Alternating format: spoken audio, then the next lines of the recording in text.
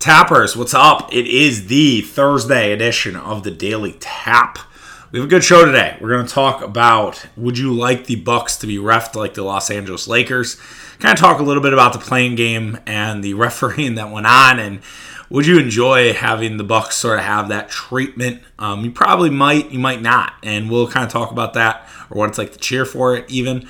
We'll also talk about when is it time to have a discussion about Andy Haynes' future with the Milwaukee Brewers. Lastly, we will chat through the Aaron Rodgers.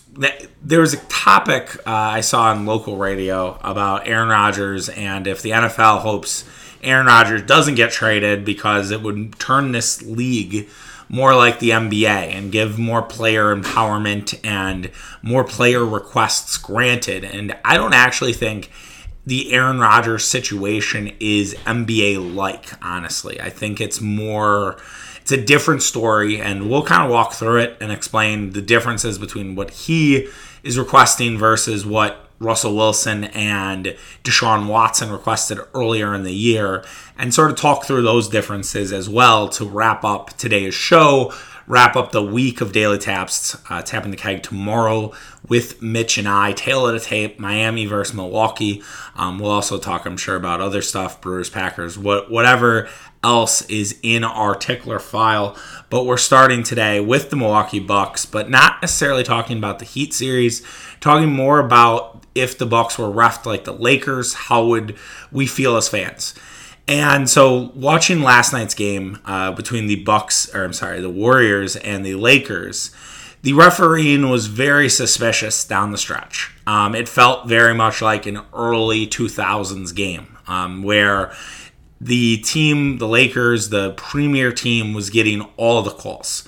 I made a joke on Twitter that the 2002 Kings are laughing right now because that's kind of how it felt. It felt like the Lakers were getting every conceivable call and not necessarily getting anything on their end. We had the moment where the bench basically intimidated Jordan Poole in the corner. Like, that should have been a technical foul. That should have been a technical foul on that bench, and the Warriors should have shot one free throw and then got the ball back. That is exactly what should have happened.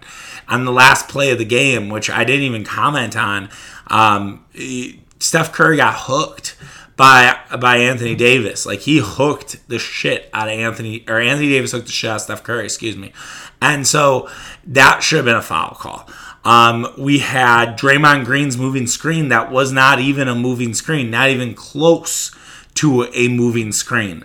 We had thank God they didn't call a flagrant on Draymond for that hard foul on LeBron, which LeBron treated like he got shot in the face. And then of course he played it up and was like, I was seeing 3 rims, and my vision was off. Fuck off, dude. LeBron is such a drama king. He has to make it all about himself, and he has to sort of do this thing where he lets the theatrics play into his style, and it's that's why everybody hates you, man.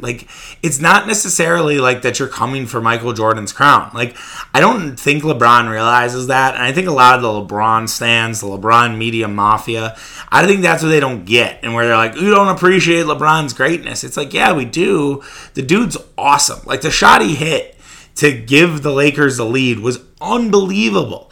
That was crazy, okay? But the fact of the matter is LeBron always plays up to dramatics, and because he does that, it's so fucking annoying. He doesn't just play basketball. He doesn't just get right up. I'm sure it hurt to get hit in the face, but get right up. Get in Draymond's grill instead of being rolling around. And that, I think, is what a lot of people have problems with, and a lot of people who are more on that Jordan side of things are look, if Jordan would have had a hard foul like that, Jordan's getting right up. He's maybe saying something. One of his teammates is definitely saying something. And that's kind of where it goes. But instead, LeBron is rolling on the floor like he's a soccer player. I called him La Liga flop. I didn't go Premier League because I feel like La Liga and Serie A, more flops. If anyone out there, soccer fans, can tell me which league we should be referring to when we're talking flops, but I think it's La Liga.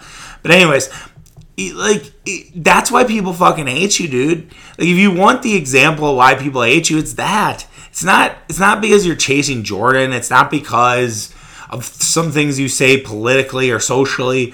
It's because of this type of shit. That's the shit that bothers people, not any of this other crap. And so that, to me, is, that's basically why there's LeBron hate. But to go back to like how this game was reffed, and if I would like the Bucks to be reffed like this, I mean, it would be great, right? You think that you'd get every call. You'd basically assume that every call would go your way. I think it would make you kind of a worse fan because you would just expect that you're getting every call and that you're going to get every sort of foul, every nick, every little bit of contact. Like, that's going to go your way. And so I think you become a worse fan because you're always assuming the refs are going to bail you out. You're not necessarily, assuming basically it's basketball, right? That there's going to be some physical contact. Some fouls are going to go your way. Some fouls aren't. Some games are very tightly officiated. Some are very loose. You're going to have all of that shit. So it's not necessarily going to be we're going to get every call because we are the Bucks, or in the Lakers case, the Lakers. So I think that part would be a little annoying. I think if Giannis had a more friendly whistle of LeBron's, I think that would be great. And I mean, we've advocated it here, I don't know how many times, but it would be great to have Giannis to have LeBron's whistle. It would be even good to have Giannis have Curry's whistle. Like, Giannis does not get a good whistle, and it's one of the more infuriating things as a Bucks fan. Bar none, the amount of calls Giannis gets compared to other guys in the league is unbelievable because he doesn't get them. It doesn't happen. It's like, we've talked about it here, but like, the refs do not know how to guard or how to ref Giannis. They just don't. Like, it's not a thing they're good at. They're not good at reffing Giannis. They've gotten better, and I think as the years go on, they're going to keep figuring it out. And they're having the same problem with Zion Williamson. And so there is that. And I think I would welcome that idea of Giannis getting more calls because he definitely deserves more calls. And we saw in that Phoenix game where it seemed like he got a lot of calls. He shot 20 free throws. There's no reason why Giannis shouldn't shoot 15 free throws a game. Like, that really should be what it is. Anywhere from 15 to 25. I'm dead serious. If Giannis is getting the calls he should be shooting 15 to 25 free throws a game. Now, he doesn't get that amount of free throws regularly, so it's not a surprise. But LeBron gets that luxury. James Harden, another guy, gets that luxury. So would I open it up and have it for Giannis? Absolutely. I would love Giannis to get some of those calls that LeBron does. And for those who are like, well, what is it like to cheer for a team like that? Well, a lot of the Packers rivals, not to switch sports, but a lot of Packer rivals say the Packers get calls like the Lakers. That because the Packers are an established team, they get a lot of calls. That is sort of the narrative that the Bears fans, the Lions fans, especially the Lions fans, who can forget 2018, right? The Vikings fans, all of them bitch that the Packers get all the calls. That the Packers are the team that gets that fortuitous pass interference call, or they get a holding call when they need it, and the Packers are able to advance the ball, or that a drive stalls because of it on the other side, and that they miss a roughing the passer against the Packers or a pass interference, and so that's sort of what the Packers get. And look, there have been games where I think the flags are a little one-sided to Green Bay, but sometimes I wonder if that's just roughing. And look, I've had games where Packers get no calls, and the Packers are just absolutely getting screwed by the referees. So I never really feel like that is a thing. And Packers don't really bitch too much about officials. Like, if you want a game where the Packers got 0 calls, like, look at the Packer-Viking game from last year.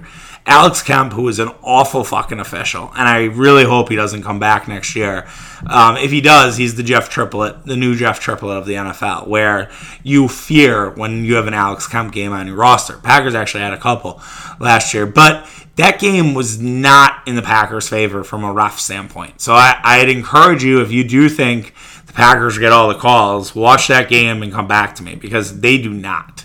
And I kind of think the Lakers are in a class of their own. I do think sometimes in baseball, strike zones can be different for a team like the Yankees or Red Sox, or even the Cubs or Cardinals at times, but it's very rare.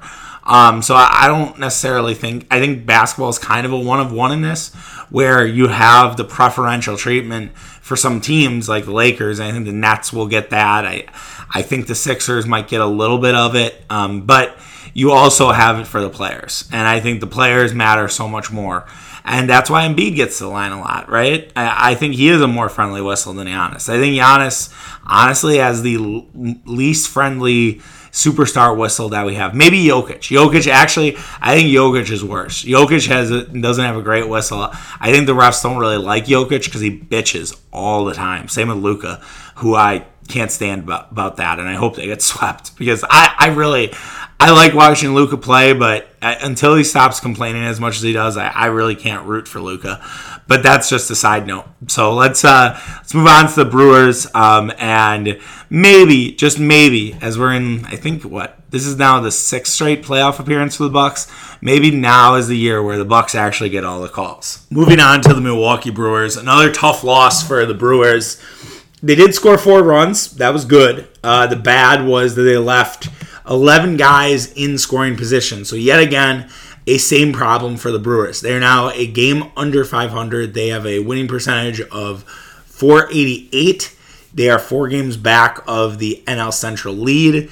They are 5-12 in the month of May, and they have a negative 20 run differential. So that is not great in all facets of the game. That is bad stuff for the Brewers.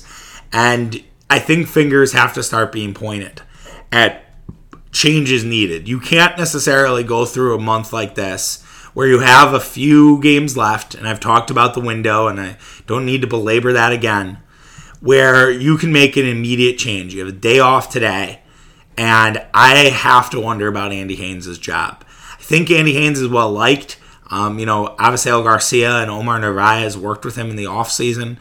He used to coach Christian Yelich. I think he's liked in the clubhouse, but the approach sucks, and nothing's really working here. And I think the Brewers, need to rethink their philosophy and kind of reset, and they need to kind of make a statement. And I just don't understand how you can keep going through this. I appreciate the Brewers' patience, but this has been an awful month. And it's not getting better. And that's, I think, the problem, right? It's the same. It's like, all right, you're 21-22. You keep this up, you're going to get knocked out of this division. You're going to get knocked out of this division, and you're going to get knocked out of the playoffs. I understand that the Washington Nationals were absolute dog shit 2 years ago. They slide into the playoffs. They beat the Brewers. They win the World Series. Okay? I get that. But when you're dog shit early, guess what that means? You have to be pristine for 2 or 3 months. You have to be really fucking good. And that, I don't want the Brewers to do that. I don't want them to dig themselves such a hole that they have to get out of it. And, this game was more about something else. Like, Brewers had a 3-2 lead heading into the 7th inning. Corbin Burns got off the mound. He had 92 pitches. He had 1 mistake to Michael Taylor. That was it. He walked 1, struck out 9. It was a pretty good start for Corbin Burns. And then JP Fireeisen comes in the game and gives up an absolute meatball to Jorge Soler. And then it just all falls apart. They give up a suicide squeeze that scores the go-ahead run, which ended up being the winning run in the 7th inning. Then Boxberger was terrible. A run was scored on a wild pitch, and the Brewers gave up an extra 2 runs in the 8th inning to kind of give insurance runs for the Kansas City Royals. Now, the Brewers would get a run back in the 9th, and Christian Yelich had an opportunity, but he ended up walking, and then no one could drive him in. Omar Narvaez was looking to give this game a 7-6 lead. I can't really criticize Narvaez too much because he did have one of the RBIs today, and he had a productive day at the plate. And in any other ballpark, like if he hit the ball, that double that he had in the 5th inning, if he hits that in Great American Ballpark on Friday, that's a home run. So, and Omar Narvaez keeps hitting the ball, which is good for him. the Brewers just need to switch some things up. Like they just need to say fuck the matchups and go with the lineup of their best hitters, and hopefully that leads to runners in scoring position being scored. Lorenzo Cain left 3 on the base paths. Let's talk about Lorenzo Cain's season. Lorenzo Cain was 0 for 5. He is currently hitting .208. His on-base percentage is .313, and his slugging is .361. Lorenzo Cain might be washed up. I love Lorenzo Cain, okay? Like, I like Lorenzo Cain. Lorenzo Cain's a good player. But there is no conceivable way Lorenzo Cain should be hitting second in this order. He just shouldn't. Avisail Garcia should be and Avisail Garcia hitting 6th? Like, what's that about? Like, Avisail Garcia should be hitting towards the top. Like, Lorenzo Cain should be near the bottom with Travis Shaw and Jackie Bradley Jr. Avi Garcia should be at the top. Yelich, the middle. Now, Christian Yelich was DHing today, so he'll be out in the outfield against Cincinnati. I would imagine that Cain's probably staying because, well, Jackie Bradley Jr. hit the ball. He just broke out of a slump, so maybe Bradley Jr. and Cain will fight it out for the next few weeks. But that, I think, will help the order at least, because you'll take Cain or Bradley out of the lineup. Maybe that helps things. But yeah, Lorenzo Cain was 0 for 3 with runners in scoring position. Vogelbach, 0 for 2. Dan Vogelbach, again, I don't know what's there with Dan Vogelbach. I know he had a hit in this game, but he just is not good. He's batting .207. I think that Keston Hiura, and maybe look at a guy like Zach Green, who's raking in Nashville. Maybe give him a chance. And he plays corner infield. So he plays a little third base. I think he plays a little first base too. Give him a chance. Billy McKinney, also a first baseman. Billy didn't do shit. He's batting .207. He just had a pinch hit. But I'm just ready for like a full-on change. And I don't know if that is, again, Andy Haynes moving on, or the Brewers just look at their lineup and say, all right, we're tossing this lineup out and we're making sure that we have the right guys in the right order. Yelich and Narvaez back-to-back is a good start. They need to continue that. If you move Avi up, I think you're really going to be cooking. I think you have Avi at 2 and Lorenzo Cain down in the order. I think that's going to make a world of difference. And I also think getting Keston Hiura back. And hopefully Keston Hiura can come back. I think you have to bring Keston Hiura back this weekend. I'm sure they have a plan, and it might be an entire month, but I don't know if you can wait. It being 5-12 right now, and Hiura playing in a ballpark like Cincinnati's, that's a bandbox that can, really boost confidence. I think you just pull the ripcord. And Cincinnati they play today. They're on their way of getting swept, and they haven't really had a good season. So you have opportunity. I said this about the Royals series, and then you get swept by the Royals, and you had Corbin Burns and fucking Brandon Woodruff pitching, which is inexcusable. And it's again the offense. Burns gave up 2 runs. He made 1 mistake to Michael Taylor. He should be able to make a mistake to Michael Taylor and still win the fucking game. Brandon Woodruff, again, 1 bad inning in the 8th that allowed a couple runs. That's permissible, right? Like, these guys can't be just perfect and pitch no-hitters, even though it's so easy to do. And we had another no-hitter last night, which is absolutely wild. So the fact of the matter is the Brewers offense needs to get it in gear, and changes are needed. You cannot continue to do the same fucking thing each night when this is going on. It just can't happen. So I hope that some change happens here as they have a day off, a day to reset. They have a big series in Cincinnati, and maybe they can turn around this month. God willing.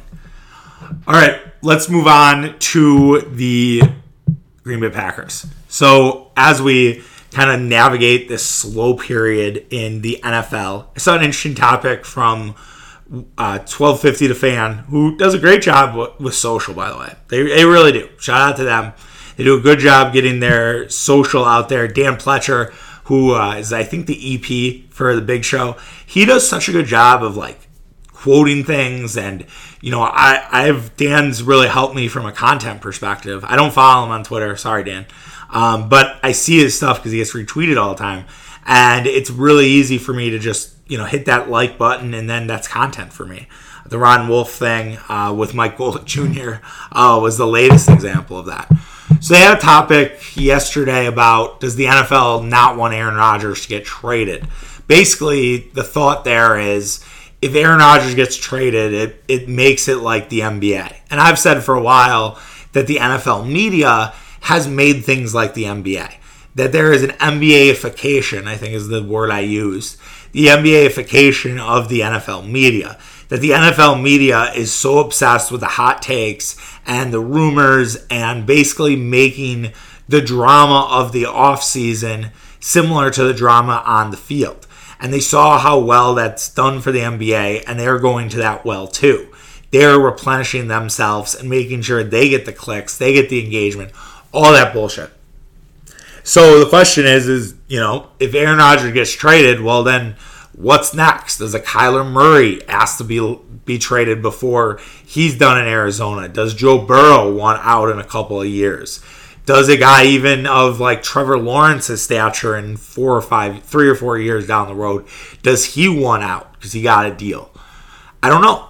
I have no idea.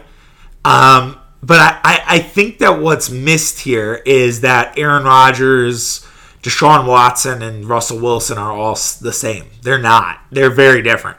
We're excluding all the dumb shit that's going on with Deshaun, by the way. That stuff, we just don't need to like put that caveat in. We're just talking why they wanted out. Deshaun Watson wanted out because he wasn't consulted on the head coach. Him and the organization didn't treat him fairly. I would say Deshaun Watson and Aaron Rodgers are a little similar. But Deshaun Watson signed that massive deal, and it is on him for not realizing that this was a sinking ship. He got bad advice from his agent, point blank.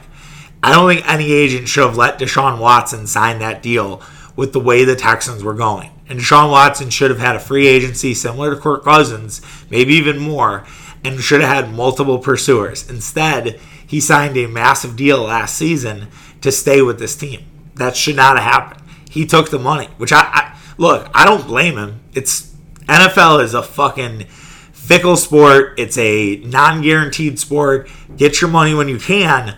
But also, you made this bet. Now, the same could be said about Aaron Rodgers, but let's be clear here. The Packers are not a sinking ship. Packers are not a sinking ship. They are a Super Bowl contender. They are a team that will be predicted to win the Super Bowl if Rodgers comes back. Rodgers was given all of his guys back. Big Dog returned. I didn't think Mercedes Lewis was going to come back. But I think the reason the Packers signed Mercedes Lewis, if we're now kind of reversing course and knowing what we know now, that was purely to help bring Aaron Rodgers back. That wasn't done for that the Packers needed him because they're pretty rich in tight ends right now. They brought Lewis back to get Aaron Rodgers on this roster.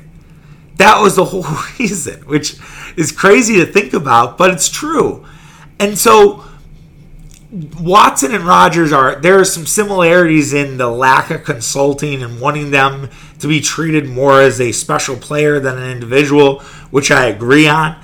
But it's a little different when it's like Watson signed a deal with this ship basically sinking, and Rodgers signed this deal and then got kind of blindsided by a Jordan Love draft pick. If anyone was similar to the NBA, it was Russell Wilson. Russell Wilson had the most NBA-like trade request. Now, Russell Wilson blamed his offensive line, which will be very interesting to see how his line blocks for him. I'm sure they'll clean it up in the summer. Trent Dilfer mentioned with Aaron Rodgers how there would be a lot of people in the 53-man roster who are rubbed the wrong way by Rodgers winning out, and all it'll take is an OTA session and say you're sorry. Russell Wilson, being a grifter that he is and being that fake-ass motivational speaker, it'll be fine.